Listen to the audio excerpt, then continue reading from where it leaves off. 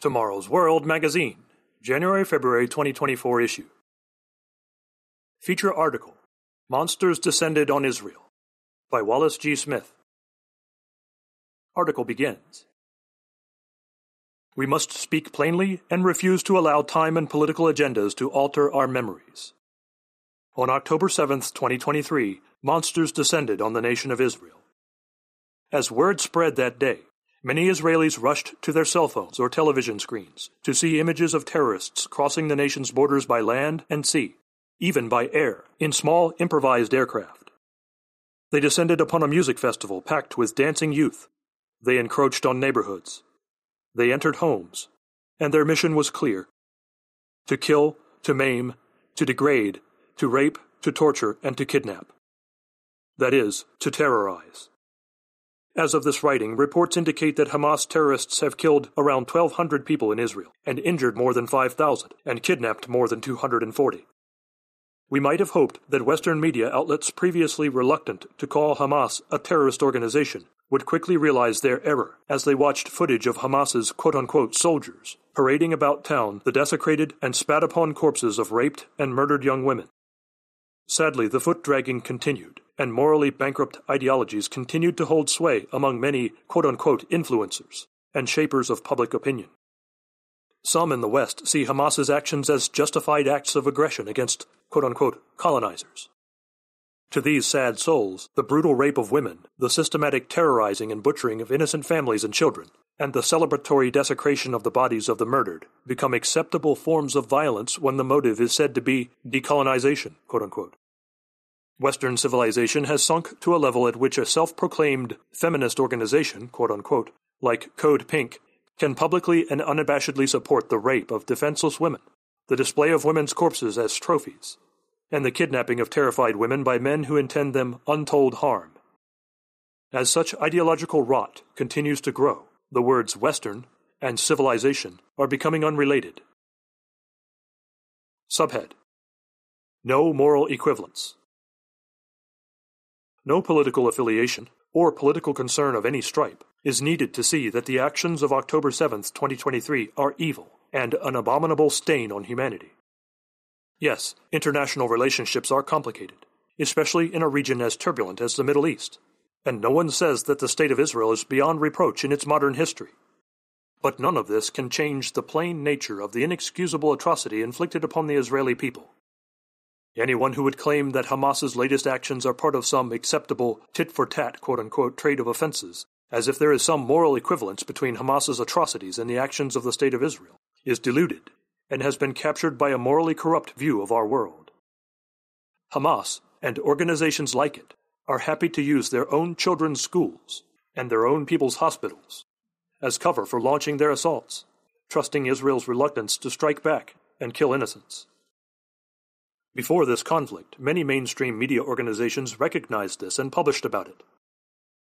Regardless, who will pretend that if the situation were reversed, a Hamas terrorist would not be all the more eager to strike at Israel in a way that killed as many innocent citizens as possible? For anyone fantasizing otherwise, these latest Hamas attacks should shatter such delusions.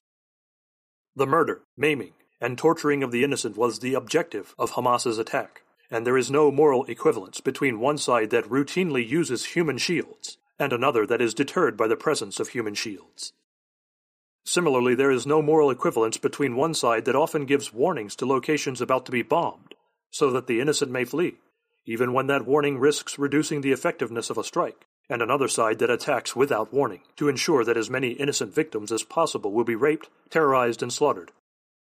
And there is no moral equivalence between one side that seeks to minimize collateral damage among non-combatants, and another side that broadcasts its abuse of their enemy's children, boastfully displays the naked and desecrated bodies of their enemy's daughters and wives, and circulates videos of their humiliation and terrorizing of their enemy's grandmothers.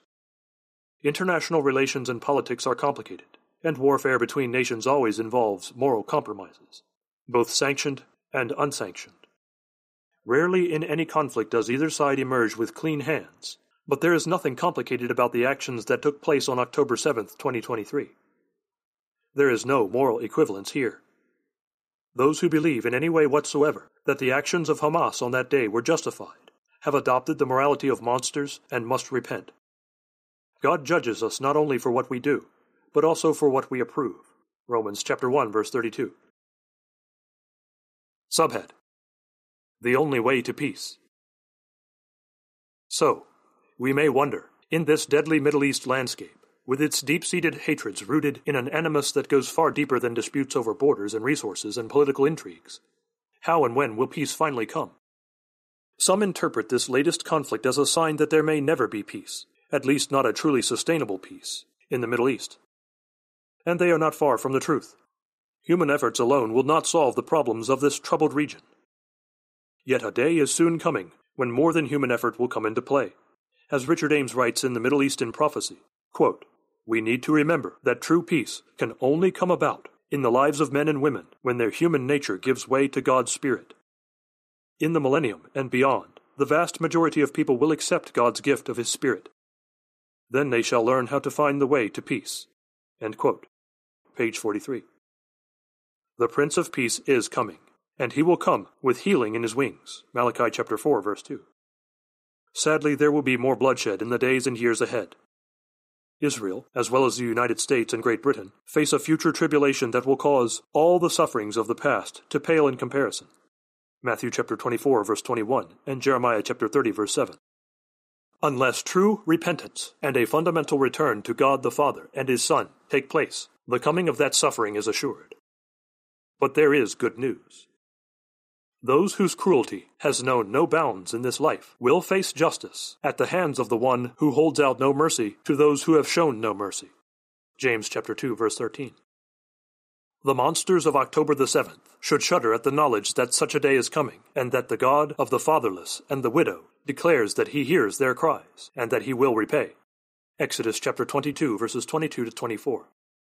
And a time of healing and peace, such as the world has never known, is coming with the return of Jesus Christ. Let us pour our hearts into our prayers that His kingdom comes soon, and until today's world becomes tomorrow's, let us all pray for the peace of Jerusalem. Psalm 122, verse 6.